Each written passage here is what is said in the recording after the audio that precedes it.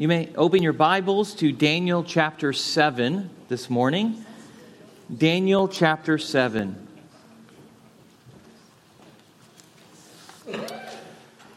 We had a great week at the Shepherds Conference in Los Angeles, California this past week. 3 other men went with me, Peter, Jeremy, and Luke. And there's already some men that want to go with us next year. So men, if you want to come with us next year, come on next March to Los Angeles with us. Got to spend a week with John MacArthur and some other wonderful preachers. So excellent time of being refreshed. And when you hear 4,000 voices all singing in the same room, it's a foretaste of heaven. Beautiful, beautiful. But I love to hear my church family sing too. That's also a foretaste of heaven. So praise God. We got back about midnight last night. So you lost 1 hour of sleep. We lost 4 coming back from California. But that's okay. God is good and will give us much strength this morning. Let's pray for that now. Father, thank you so much for your goodness to us in your holy word. Give us strength, God, now as we open up this word. Some of us are tired just from the time change and the activities of the week. But Lord, we rest in you as we have just sung. Help us now and feed us by your word. Make much of Jesus through this text. Help us to be faithful to it and apply it to our lives. In Jesus' name, amen. Last week, we witnessed the very familiar account of Daniel in the lion's den.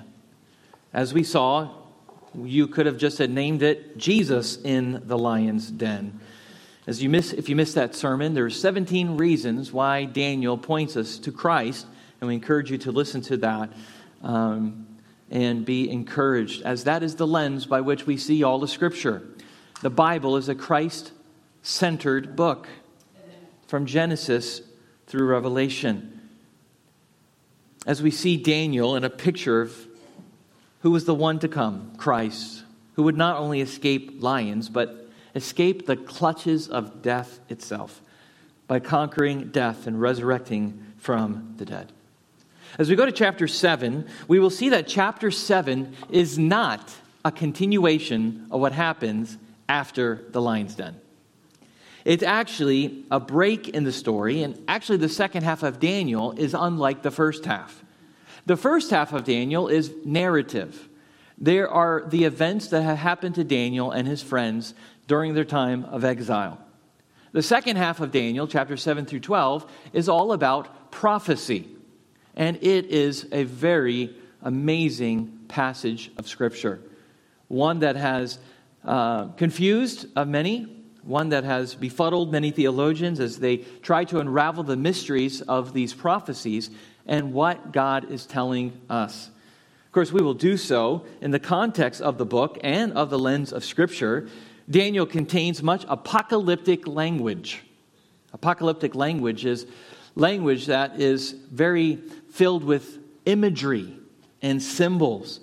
And knowing how to interpret those symbols in that kind of apocalyptic language could be a challenge and very surreal for us, as it paints a picture of the things to come that truly astound us.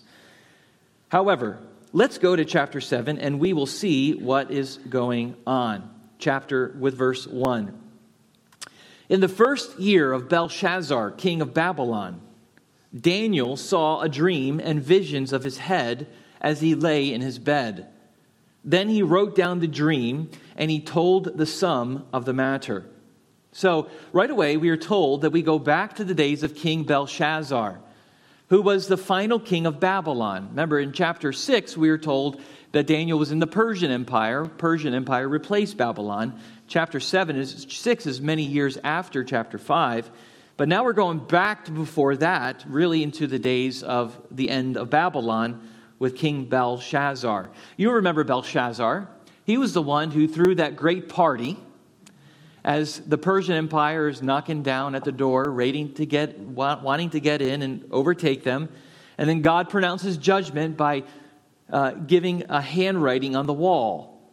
And so that night, Babylon the Great did fall, and the Medo-Persian Empire took over. Daniel says that he had a dream, and he's writing down this details of this dream, and this happened all the way in the first year of Belshazzar. So Daniel goes to sleep and fills his mind with visions of the future. When he woke up, he wrote it down, which if you don't do with your dreams, you're likely to forget your dreams, right? You ever wake up in the middle of the night and you're like, whoa, that was a crazy dream. And then the next day you're like, what was that about? I don't even remember. I don't even remember my dream. So thankfully Daniel wrote it down. Verse 2. Daniel declared, I saw in my vision by night, and behold, the four winds of heaven were stirring up the great sea.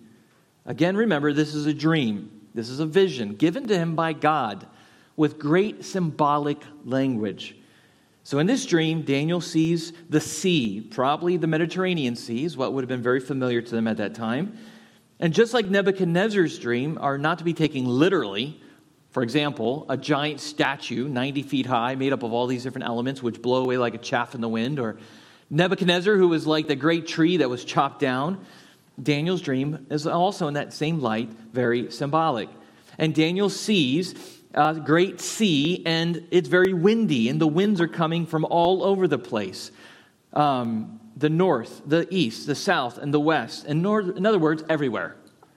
It's windy everywhere, and it's blowing on the sea. Now, very interestingly, the sea in the Bible is very symbolic, in the Jewish world especially, of evil, chaos, and destruction. The sea was a very scary place to sail in the first century.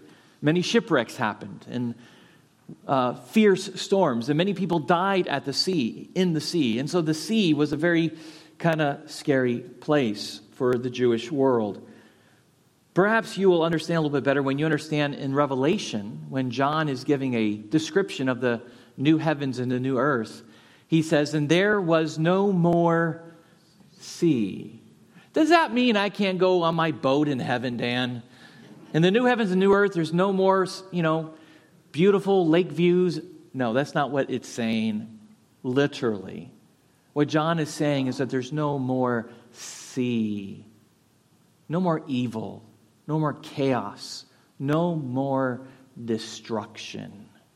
Very symbolic apocalyptic language. So all of you sea lovers can rest assured there will be water in the new heavens and the new earth. Especially my wife Lori, who loves to eat out by the water. If you ever ask her, where do you want to go eat? She will pick somewhere by the water. So there is no more sea. This is what John is saying. And of course, around the sea, the Mediterranean Sea, represents all the ancient empires of the Old Testament era. Babylon, Rome, Greece, Egypt. The Mediterranean Sea is a massive area for that whole region, one that they're all dependent and familiar with. So John says, in my dream, the winds of heaven came from all the directions and stirred up the sea. The winds are causing a ruckus. This picture of evil and chaos and destruction is now in his dream. And John says in verse 3, and this is where it gets really weird. Okay? Verse 3, and four great beasts came up out of the sea, different from one another. Four giant beasts. What we're going to see in Daniel's dream here is a parallel to Nebuchadnezzar's first dream. God is going to give to Daniel the same kind of vision that he gave to Nebuchadnezzar. Remember, Nebuchadnezzar's dream was this giant statue that was made up of gold and silver and bronze and iron mixed with clay at the bottom. And they represented four different kingdoms that were to come. God is giving to Daniel in the first year of Belshazzar the same dream from a different perspective. Instead of the four metals or the four materials, God is giving Daniel the dream as four beasts. Of course, beasts are violent and vicious and cruel and very scary, invoking much fear. God is giving Daniel what will happen to these kingdoms and the kingdoms that will come after this. And why is this so important? Here's Daniel near the end of the 70 years that he has been there, and he's an old man at that time. He got there as a young boy. Now he's there as an old man. And he's looking back, and I'm wondering if many of the Jews are wondering, has God forgotten us? Is Nebuchadnezzar all that great and powerful? Is Babylon all that great and power? And all his family is going to rule after this? Is this all we're ever going to be? Slaves in Babylon? Are we ever going to go back home? And through these visions and dreams, God tells them exactly that no, these kingdoms do not last forever. But there's another kingdom coming after this one. And another kingdom coming after that one. And the one after that. These beasts represent 4 different kingdoms or 4 empires that will rise out of world history following the days of Daniel. And we know this for sure because Daniel tells us. Look down at verse 15. In verse 15 of this chapter, Daniel, after he gives the description of the 4 beasts, gives the interpretation. Because he's sitting there and he talks to somebody in his dream. He says, verse 15, "As for me, Daniel, my spirit within me was anxious, and the visions of my head alarmed me. I approached one of those who stood there and asked him the truth concerning all of this. So he told me and made known to me the interpretation of the things. These 4 great beasts are 4 kings who shall arise out of the earth." It's important to understand that. Daniel gives us the interpretation. We don't need to speculate that. And so again, we go back to Nebuchadnezzar's dream and say this is a parallel account. Daniel, who received the interpretation of the dream, is now giving, for Nebuchadnezzar, is now needing his own interpretation. And Daniel's saying, okay, I've seen this movie before. God has given me another picture of Nebi's dream. I say Nebi because Nebuchadnezzar is too much to say all the time, especially when I'm lack of sleep. The big picture here is just that. So now he goes to describe these 4 beasts. Look at verse 4.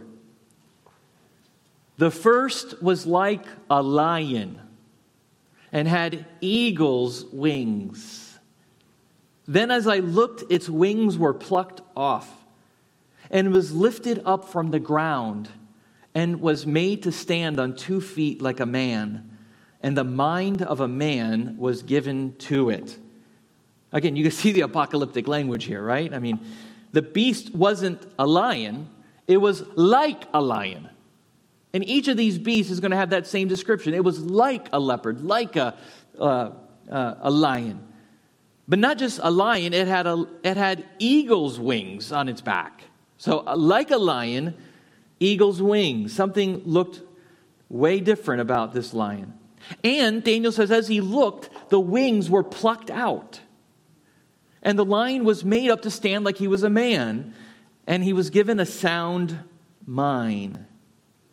In Nebuchadnezzar's first dream, we remember that Nebuchadnezzar was told by Daniel that he represented the top of that statue. That the gold statue represented him in the kingdom of Babylon. This is a fitting description here as well. As the lion is the king of the beasts. Nebuchadnezzar was the king of all these empires that ruled after him. And also, he not only was that, but he had eagle's wings. Eagle is the king of the birds. So you have the king of the birds, king of beasts, represented here in Nebuchadnezzar and in Babylon. But the wings were clipped, which means the power and the strength that this beast once had has now been brought down and brought low. Without wings, the beast could no longer fly. And so it had to stand up like a man and then was given a sound mind. I believe what's happening here is that Daniel is being told, again, a reminder of what happened to Nebuchadnezzar. Remember, Nebuchadnezzar was humbled by God. And even though he was mighty like a lion and had wings like an eagle, God clipped his wings and made him stand up like a man and humbled him to realize that he is not God, but he is just a man. And the fact that he was restored to a sound mind tells you that what? Remember what happened to Nebuchadnezzar. For a time, he thought he was an ox, and he ate grass, And he slept on the floor and was wet with the dew of heaven when he woke up, to remember, and until he could remember that God is the God who sets up and tears down kings. So this is a very easy one. The mighty lion eagle king here was humbled by God to recognize he was a man. This is what happened to Nebuchadnezzar. But he was restored, and therefore this is the first image of this first beast. Look at verse 5. Daniel says, "And behold, another beast, a second one, like a bear. It was raised up on one side. It had 3 ribs in its mouth, between its teeth. And it was told, 'Arise and devour much flesh.'" Well, the second kingdom that follows Nebuchadnezzar's dream is the Medo-Persian Empire. And at this point in history, Medo-Persian Empire has not taken over yet. So all of this is future for Daniel as he's getting this dream. He's still in the year of Belshazzar. This is why when he interprets the handwriting on the wall, he knows exactly what God is doing. God is going to remove Babylon and bring in the Medo-Persians. So Daniel interprets that quite easily. This kingdom is pictured like a bear. Of course, in the Nebuchadnezzar's dream, it was represented by silver chest and arms, which symbolizes strength. The Medo-Persian Empire was a strong empire, like a bear, the strength of a bear. And the bear was raised up on one side. Now, some people wondered if that was because it's getting ready to pounce, and so it's like elevated like this, but I think it's just mentioning the 2 distinct sides of the bear. The bear is not just one unit, one bear. It looks like there's 2 different kind of bears there, which represents the 2 kingdoms that came after, the Medo-Persian Empire. One is taller than the other. The bear also had 3 ribs in its mouth, which says it just had dinner. And interestingly, when we look back at history, the Medo-Persian Empire had 3 major conquests. See, we're looking back at this as fulfilled prophecy. Daniel has no idea what this would mean later, except that the bear is coming. But 3 major military victories the Medo-Persian Empire had, which probably represents the 3 ribs in the mouth of the bear. One is the Lydian kingdom in Asia Minor. The Medo-Persian Empire conquered them in 546 BC. Next was the Babylonian Empire, which they conquered in 539 BC. And then lastly was the kingdom of Egypt, who fell to the Medo-Persians in 525.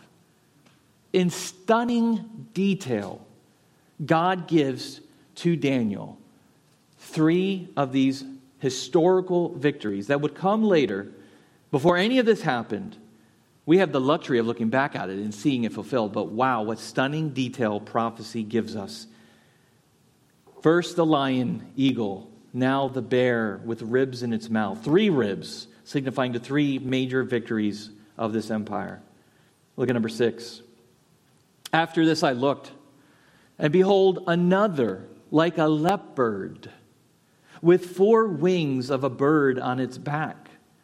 And the beast had 4 heads, and dominion was given to it.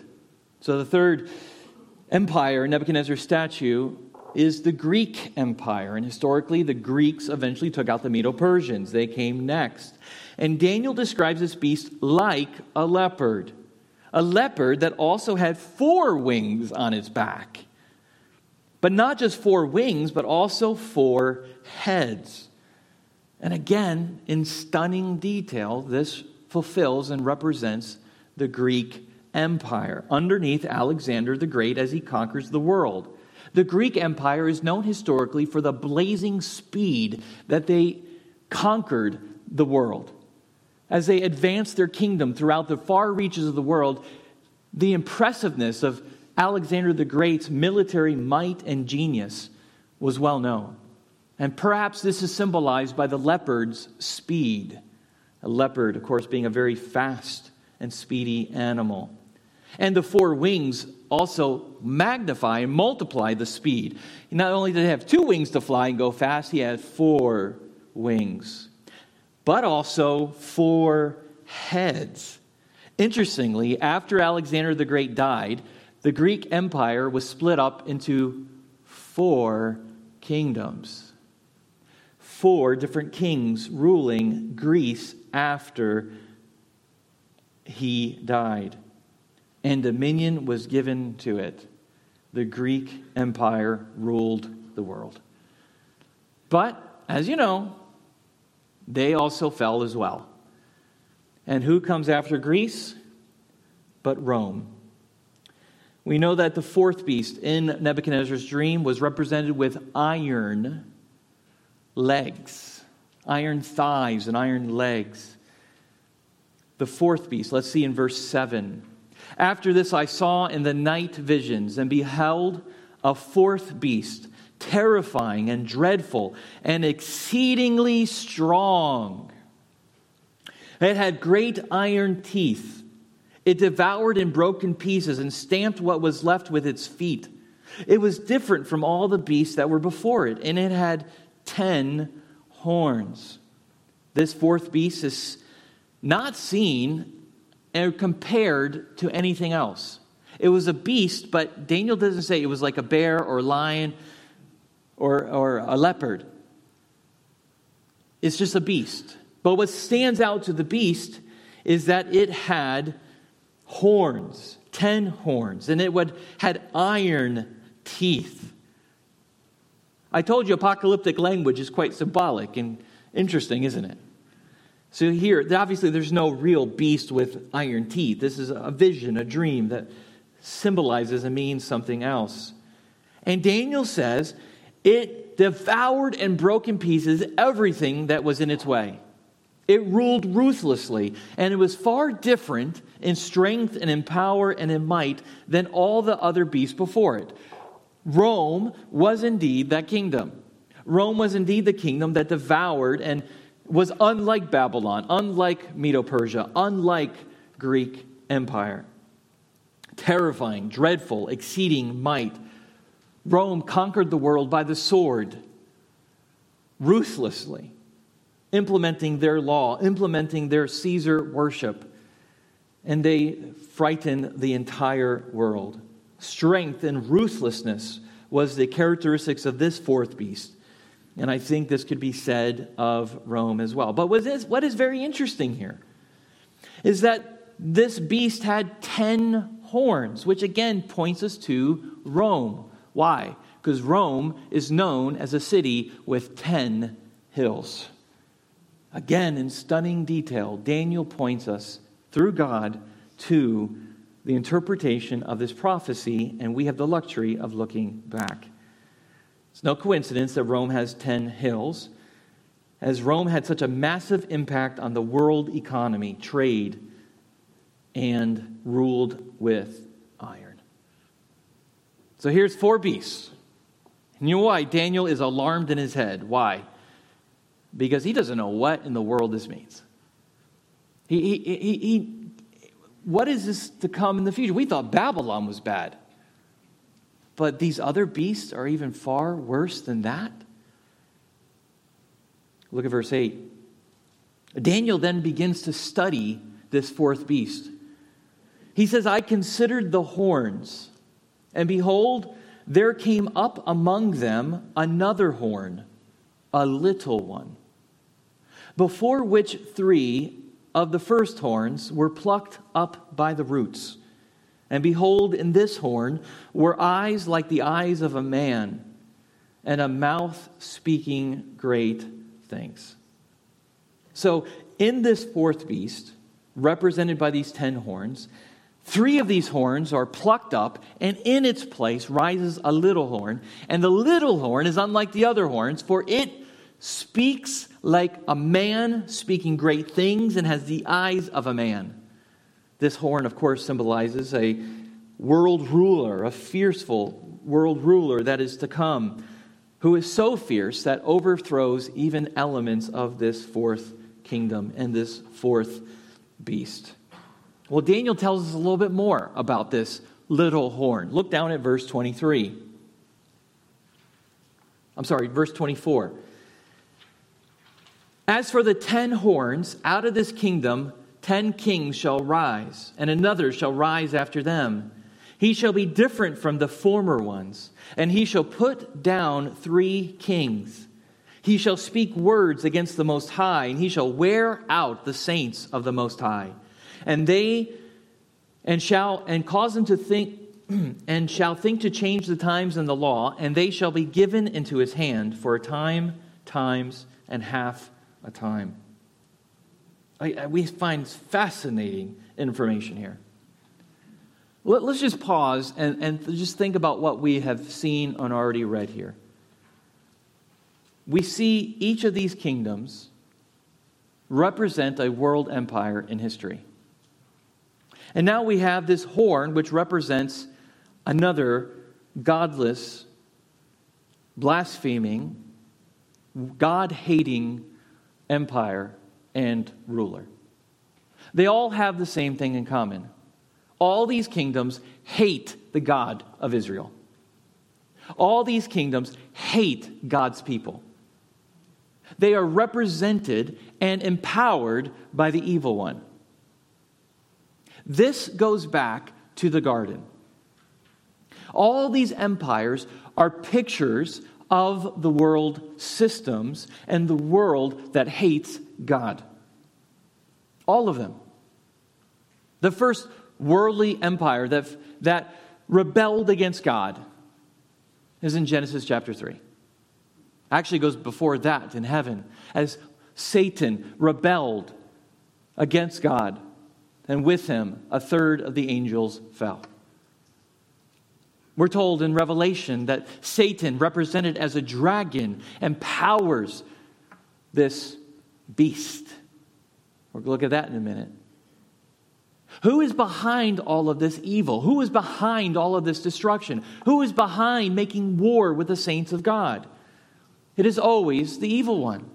It is always Satan. All these kingdoms are satanic, as they oppressed and ruled over God's people, and even done atrocious things in the temple of God. Nebuchadnezzar, who destroyed the temple and also stole the elements of the temple, the gold and the silver instruments, took them out of the temple and desecrated them. Belshazzar used them for, we said, red Solo cups a couple weeks ago. This has always been the story. Satan hates God. Satan uses godless world empires to oppose God. It started in the garden. It continued through the Tower of Babel. It continued all throughout the Old Testament. Throughout all these empires, Babylon, Medo-Persia, Greece, Rome, and even today. This world hates God, and that should not surprise you. What Daniel is receiving from God here is just that.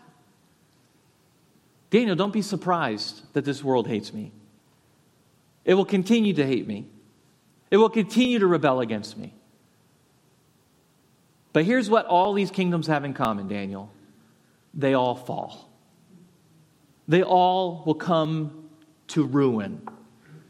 And they're all operating underneath the hands of a sovereign God. All of them.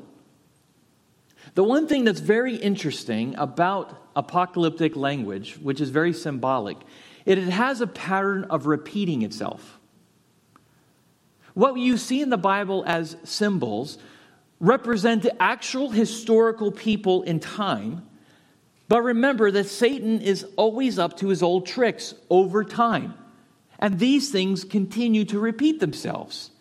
What he does in Babylon, he does in Greece, and he does in Persia, and he will do through this little horn, which most likely represents an end times ruler, which we most commonly refer to as Antichrist. A demon-possessed man who, according to Daniel, speaks great things, blasphemous things with his mouth. He wears out the saints of the Most High, changing their law, but his time is also short. This end times ruler, this Antichrist, is very much similar like Nebuchadnezzar, Cyrus, Alexander, and Caesars. This will refer to an individual at the end of human history that will oppose God. But he's not the first one.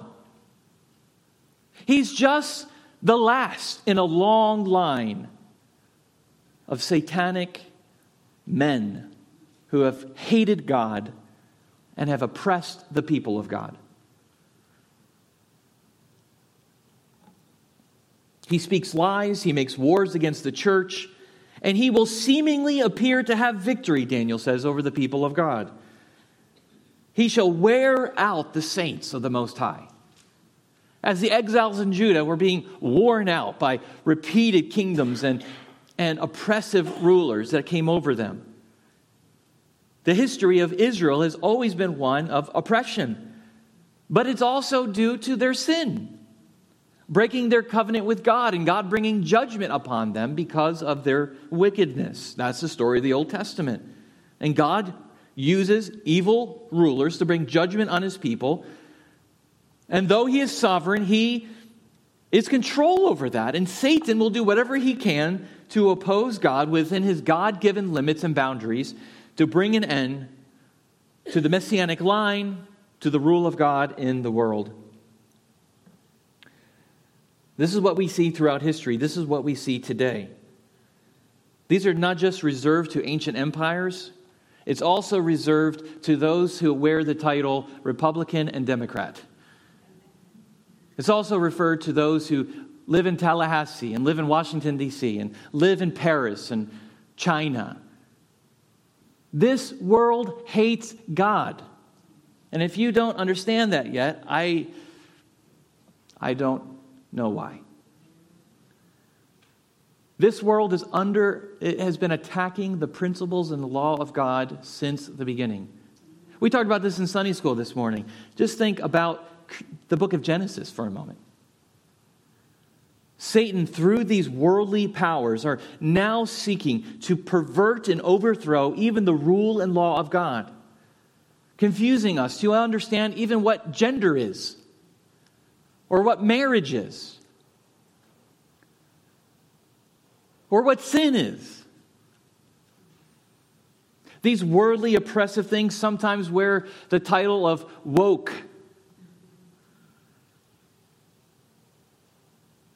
Speaking great things that sound great and promising, but at the end is destruction and the perversion of God and his law.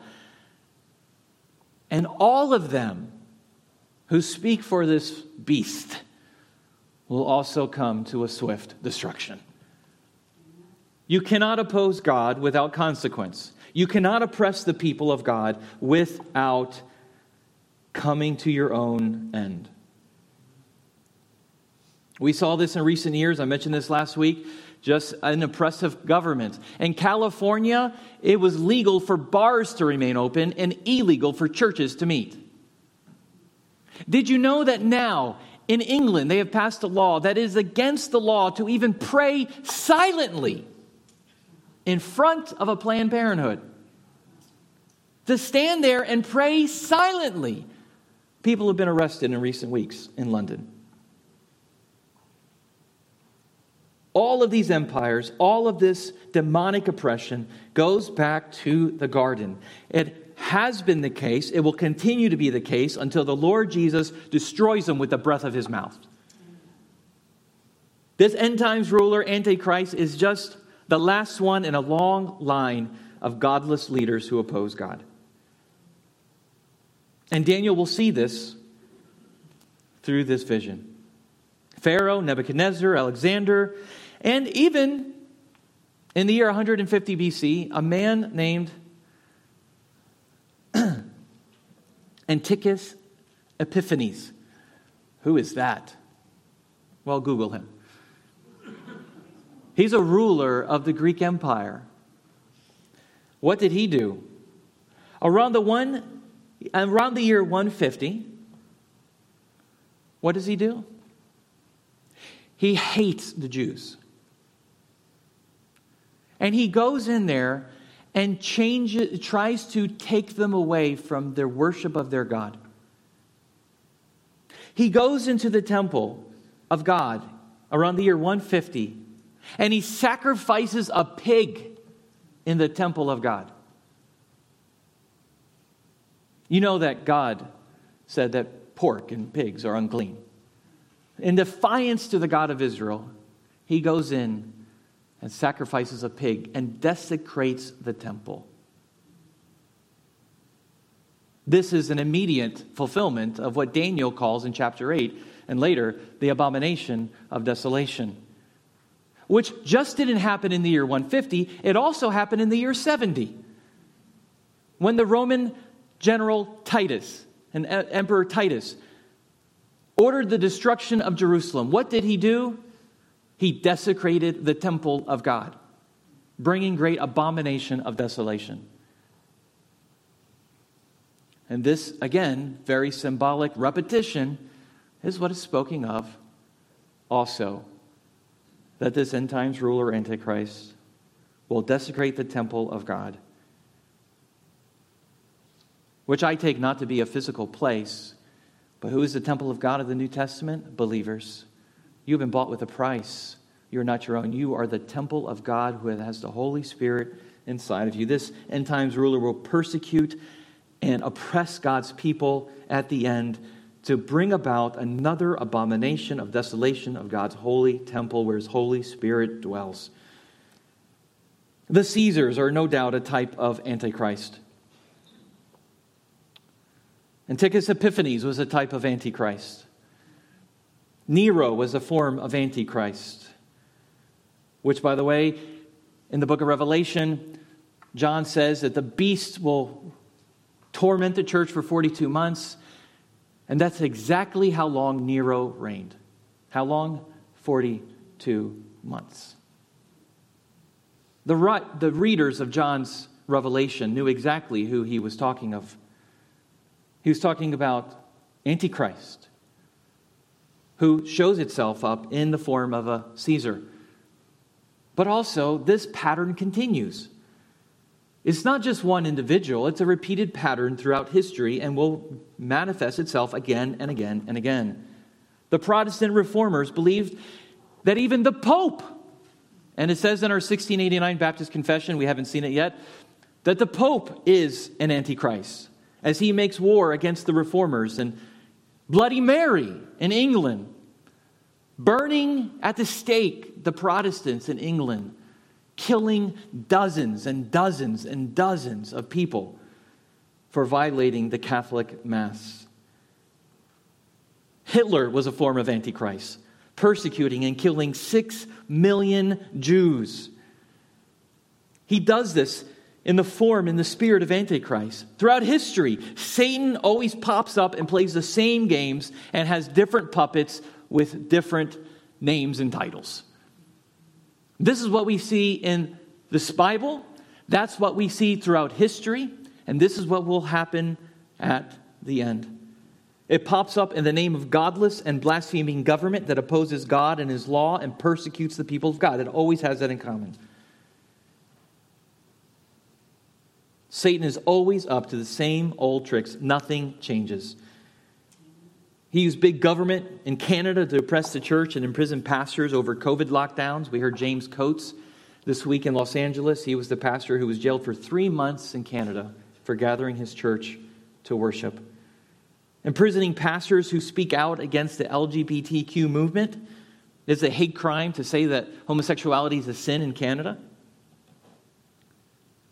Again, we see the same oppressive, godless government again and again.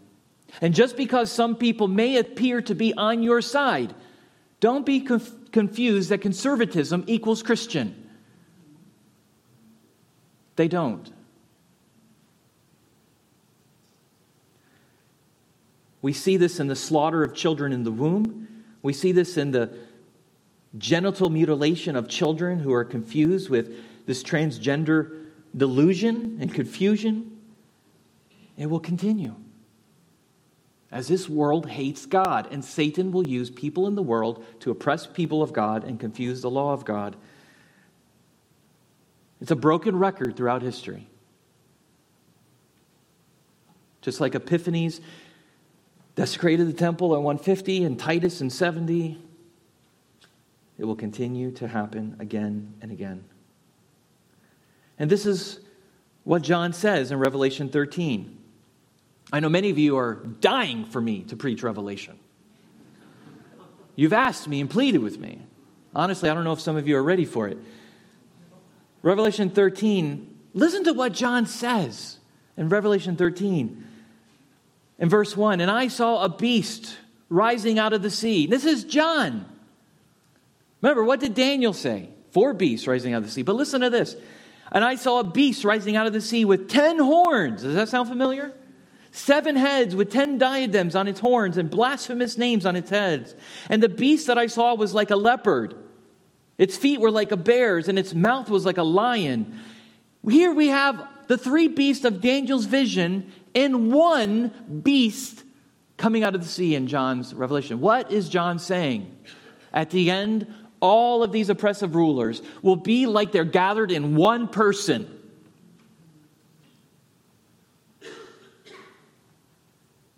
And you have to read Revelation 12 to make sense of Revelation 13, which says that this beast is empowered by the dragon, which is Satan. Here you have 3 beasts mentioned. And of course, Rome is not mentioned as a beast, or he's like a beast with 10 horns. But here he's mentioned too. And to the dragon gave his power and throne and great authority. One of its heads seemed to have a mortal wound, but its mortal wound was healed, and the whole earth marveled as they followed the beast. Here's an imagery like this beast will mimic the death and resurrection of Jesus. That could mean several different things. We don't have time for that today. And they worshiped the dragon, for he had given his authority to the beast. Who are they worshiping ultimately? Satan. And they worshiped the beast, saying, who is like the beast, and who can fight against it?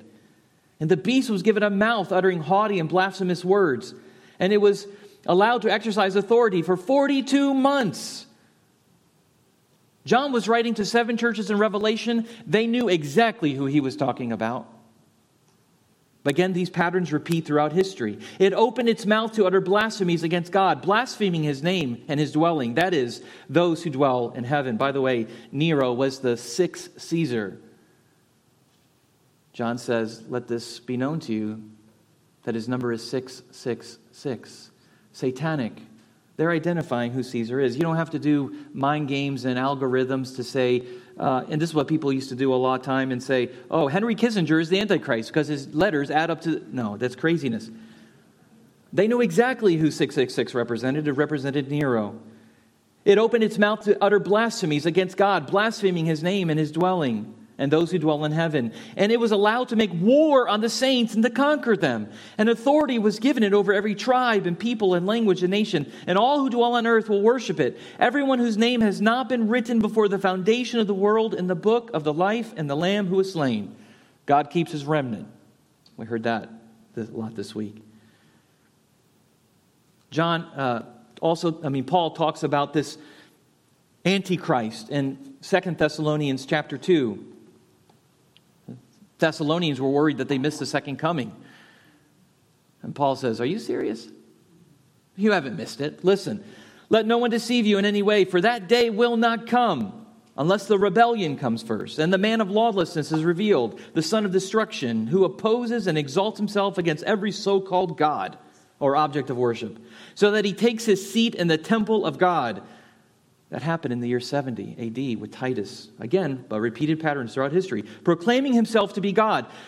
Do you not remember that when I was still with you, I told you these things? And you know what is restraining him now so that he may be revealed in his time. For the mystery of lawlessness is already at work. Only he who now restrains it will do it. So until he is out of the way, and then the lawless one will be revealed, whom the Lord Jesus will kill with the breath of his mouth and bring to nothing by the appearance of his coming. The coming of the lawless one is by the activity of Satan with all power and false signs and wonders and with all wicked deception for those who are perishing because they refuse to love the truth and be saved. What are we to do with this? How do we live as exiles? See, this is the message for Daniel. How do you live underneath the kingdom of a beast?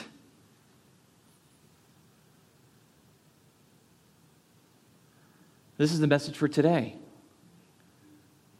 Also read 1 Peter. Peter was written to exiles who were dispersed around the world. How do you live underneath the empire of a beast, of a God-hater, Satan, oppressive government who hates God and his people? Well, John tells us in 1 John chapter 2. Do not love the world or the things in the world. If anyone loves the world and the love of the Father is not in him, for all that is in the world, the desires of the flesh and the desires of the eyes and the pride of life is not from the Father, but is from this world. This world hates God. How do you live in the empire? You don't love the world who hates God. Don't pollute yourself with it. Separate yourself from it. The world has an end. You don't want to be with the world. And the world is passing away along with his desires, but whoever does the will of God abides forever. Now listen to what he says. Children, it is the last hour. And as you have heard that Antichrist is coming, so now many Antichrists have come. There's many people who have opposed God and his people. Therefore we know that it is the last hour. Don't love the world. Don't be discouraged. Why? Because the Lord Jesus will destroy the lawless one with the breath of his mouth. Babylon fell. Greece fell. The Persians fell. Rome fell. And so will every godless government and wicked ruler also fall and be held accountable before the God of creation and his Christ. James also has a similar warning to us. Those who would love to mix themselves with the world and be in love with the world who hates God. See, friends, we are in this world, but we are not of this world. Once we become born again in Christ, we belong to another kingdom. We belong to another king. James says, "You adulterous people, do you not know that friendship with the world is enmity with God? Therefore, whoever wishes to be a friend of the world makes himself an enemy of God." Repent of your sins and live holy lives and live for God's law and word. Look above, do not look below for your happiness and your peace. This is the message of Daniel. It was given to Nebuchadnezzar as judgment. It was given to Daniel as encouragement. And I'm just going to introduce it today. And we'll talk about it next week. But the next thing that Daniel sees after this fourth beast and little horn, look at verse 9. This is so good. Can we stay another hour? Actually, I need some more sleep. Look at verse 9. As I looked, here's this dream of the ocean and the winds and the beasts coming out. As I looked, thrones were placed, and the Ancient of Days took his seat. That's God, the Father. His clothing was white as snow, and the hair of his head like pure wool. His throne was fiery flames. Its wheels were burning fire. Again, this is symbolic. Okay? A stream of fire issued and came out from before him. 1,000,000 served him, and 10,000 times 10,000 stood before him. Daniel's not counting. That just means a whole lot of people. The court sat in judgment, and the books were opened. I looked. Then, because of the sound of the great words that the horn was speaking, so he sees this little horn speaking blasphemous things against the Ancient of Days sitting on his throne. I looked then because of the sound of the great words that the horn was speaking. And as I looked, the beast was killed, and its body destroyed and given over to be burned with fire. That's what John tells us, that he cast the beast and the false prophet and the Antichrist and the dragon in the lake of fire. As for the rest of the beasts, their dominion was taken away, but their lives were prolonged for a season and a time. And I saw in the night visions, Daniel says, and behold, with the clouds of heaven, there came one like a son of man. And he came to the Ancient of Days and was presented before him. And to him was given dominion and glory and a kingdom. And that all peoples, nations, and languages should serve him. His dominion is an everlasting dominion, which shall not pass away, and his kingdom shall not be destroyed. And of course, you know who this is. The Son of Man was Jesus' favorite title of himself. Jesus used Son of Man more than he used Son of God to describe himself. Why? Because the Son of Man is a messianic title. Here's a picture, this vision that Daniel has of death and destruction in the sea, of evil beasts speaking blasphemous things, persecuting the people of God. But here is God the Father, and before him comes the Son of God, the Son of Man, the Messiah who sits before him. And he comes to the Father. He comes to the throne room of God. And to him was given dominion that will never fade away. To him is given a rule and a people, and tongues and languages should serve him. He never will be struck down. He is the root of David, who sits on David's throne forever. He is the one that has been given grace and salvation and judgment. He is the one who's been promised since the Garden of Eden, that was told to Eve that one day your seed will crush the head of this serpent, this dragon. This one who's been making war against God since the beginning, who uses puppets to oppress the people of God. One day, they all meet their doom. So you, people living in exile, underneath oppressive beasts and kingdoms and evil rulers and laws that want to pervert God and pervert his people and shut down the church and shut down whatever is true and holy, Jesus wins. Jesus wins. Daniel, be encouraged. Tough days are coming. They're not going to get easier. And notice, Daniel says that they were given to power and time to live, not by Satan, but by God. God is sovereign over those beasts. And just as he is sovereign over Pharaoh, and then he judged Pharaoh, he is sovereign over these beasts and kingdoms and will bring them to an utter destruction as well. So yes, there is an end times Antichrist coming. But he's not the first, nor will he be, but he will be the last. This has been going on since the garden, in different shapes and forms and fashions. And we see Daniel tying with Revelation, and we get excited, and it's so beautiful. But here's the point. When we study prophecy and Revelation and end time stuff, it is so normal for us to get so wrapped up in the details and who is the Antichrist and who is this and how many years, and that's not the point. John didn't write Revelation so that we could have charts and timelines and do algorithms to figure out who people are.